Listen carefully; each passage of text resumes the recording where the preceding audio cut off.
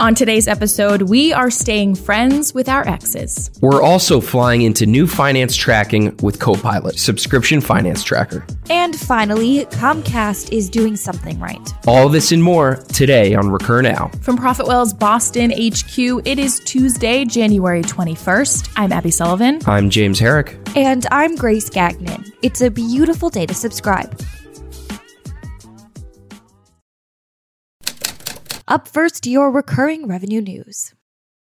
ProfitWell Pricing Pro, John Mangini, sent me over a nice reminder from LinkedIn. With a theme he says he's seen recurring on the social platform. Yeah, it's about the importance of how a company honors its people, whether they stay there for years on end or if they leave. It's about withdrawing from guilt. You Can Always Come Home is the name of one we found that hit, what else? Close to home. It was posted by Gainsight's Robin Garcia Amaya, and it starts out with this line. One of our teammates got a cease and desist letter from a previous employer. Yeah, apparently the employer had received several negative reviews on Glassdoor, and instead of humbling themselves and trying to learn and improve, the company just wanted the reviews wiped. It didn't matter that that particular teammate hadn't actually written a review, or that Glassdoor reviews are anonymous, or that cease and desist letters just don't work like that. Robin says she's never heard of anything like it, but she does unfortunately recognize the combative, often vindictive relationships many companies have with their former employees. She says she's heard stories about exit interviews that turn into shouting matches, friends becoming strangers in an instant, and leaders telling her how they felt betrayed when a teammate joins another company. But why is it like this in business, she asks. Robin shares a bit about her experience in this realm at Gainsight, a company that considers its former employees as, quote, alumni, and never ceases to include them in present-day affairs. We've been casually referring to ex-Gainsighters as alumni in conversation, she says. There isn't any policy around it or anything, but as a culture, we don't typically refer to past teammates as alumni. That word is mostly for college graduates. But I think we should start, Robin says. So that we part as friends, not enemies. We'll link to the full piece in your subscriber newsletter. It is worth a read and a serious consideration. We also have an episode of Protect the Hustle coming out next season with Gainsight CEO Nick Maida.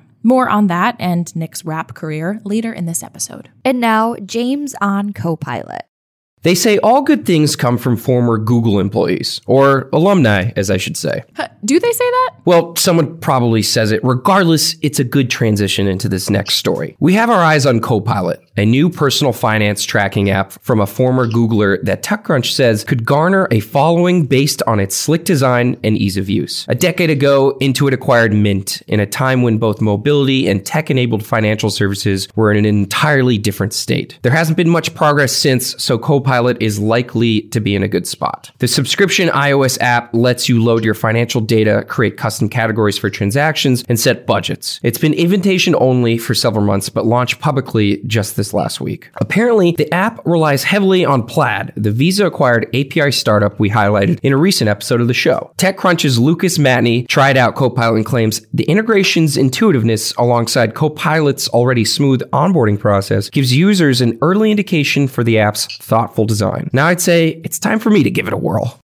And I never thought I'd see the day, but I'm digging what Comcast is doing. The Comcast NBC Universal streaming service Peacock has finally announced details of its drop, and they're pretty sweet. Peacock will offer a free premium ad-supported streaming video on demand service with subscription tiers offering more than 600 movies and 400 TV shows. Peacock fans can also access live and on-demand news, sports, late night, and reality programming. There is, of course, a premium option, bundled at no additional cost to millions of Comcast and Cox subscribers, offering Peacock originals and tentpole series, next-day access to current seasons of returning broadcast series, early access to late-night talk shows, and additional sports. It's available for $4.99 monthly on connected mobile and web devices for those non-bundled customers. We know a thing or two about tiered pricing, so we're taking this one into the spotlight. For customers, a well-engineered price scale offers flexibility compared with a similar pricing scheme. And for the company, scaled pricing means more revenue. Larger customers that extract more value from your service, whether it be by seats, feature usage, or utilization, pay more. And the clear upgrade path means you automatically gain more revenue from customers as they grow. But do price scales work for your company in particular?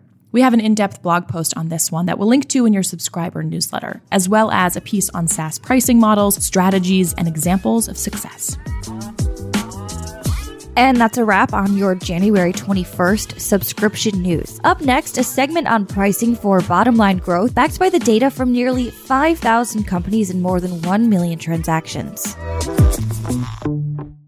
Pricing is one of the most important growth levers in your business. So to answer Gene's questions, we're going to dig into the data from nearly 5,000 different subscription companies and over 1 million different transactions. Pricing is a process of incremental gains. So when we compare companies who regularly update their prices with those who don't, those companies updating their pricing at least once every 6 months are seeing nearly double the ARPU gain than those who upgrade their pricing only once per year or longer. Your price is the exchange rate on the value that you provide. So as your product and company improves, your price should be tracking alongside that improvement.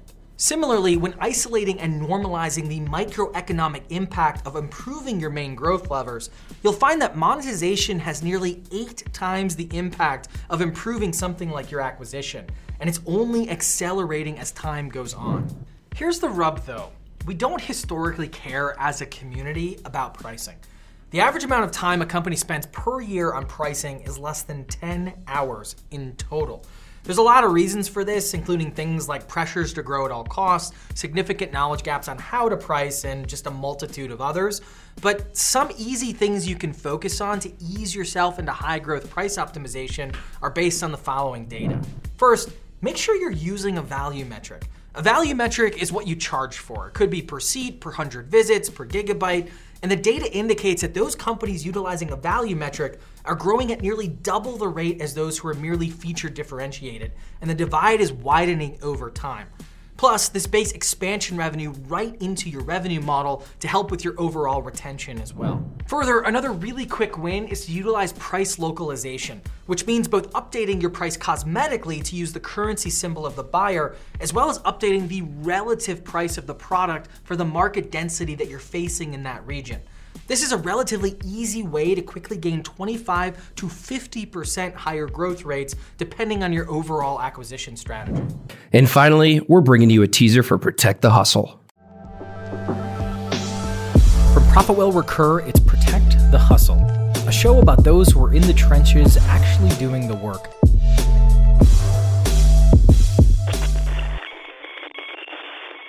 What is hustle? The word hustle dates back to the 1680s from the Dutch word husselen, which means to shake or to toss. The very core of the word is around shaking up and pushing forward, which is why plenty of the dictionary definitions have some derivation of movement or energy. As Queen Merriam-Webster quips, hustle is to obtain by energetic activity. The core of hustle was around changing your environment and shaking things up to produce large-scale action. Sometimes that was very positive, pulling yourself up from your bootstraps or running that extra sprint in practice. But other times it was more negative, pool hall hustling or slinging rock. Hustle was initiative and not accepting your circumstances and doing everything in your power to change. Hip-hop embraced this throughout the 90s and the aughts because a lot of circumstances in Black communities need to be shaken up to push out of poverty by any means necessary. The negative externality of that, though, was because of circumstances. A lot of times this meant selling drugs or doing illegal activities because there just wasn't another option. But it's important to remember that hustle wasn't negative. It wasn't bad intent. Hustle was that movement of changing circumstance and environment to get to the point where you could go legit. Even in Jay-Z's 90s classics Can't Knock the Hustle and Rap Game, Crack Game, hustle was the means of taking on challenges to garner wealth and actually hustle out of the illegal means into the legal ones. Johnny and Jane's startups embraced this concept of hustle because it meant shoe leather and elbow grease, getting there before anyone else did and going that extra mile to get the deal done. But then hustle changed. Hustle became more gratuitous. In the late aughts, songs like Rick Ross's Hustlin' started to stop talking about the velocity of hustle and just the movement of cash from one place to another. Now it was money for money's sake, not to move out of circumstance, but for cash and cars and just more cash and more cars. Startups started latching onto this word as the gratuitous image of crushing it and tweeting out unnecessary vocalizations of superficial feelings of accomplishment. Hustle lost its edge. the context changed completely and hustle became negative because we associated it with not great things and not great people. But the thing is though, hustle still means hustle. Hustle is a beacon to changing your own personal circumstances and destroying the demons that haunt you and try to prevent you from doing that one extra call, that one extra rep, or whatever it takes. Those who protect the hustle define hustle, and that's what we're all about at ProfitWell, keeping that velocity to rage against the dying of things that we find important. And to do our part to the greater hustle community, we're bringing you season 2 of Protect the Hustle. Stories in the trenches from the people doing the actual work and protecting everything that hustle stands for. So sign up at protectthehustle.com and sit back, relax, and take notes.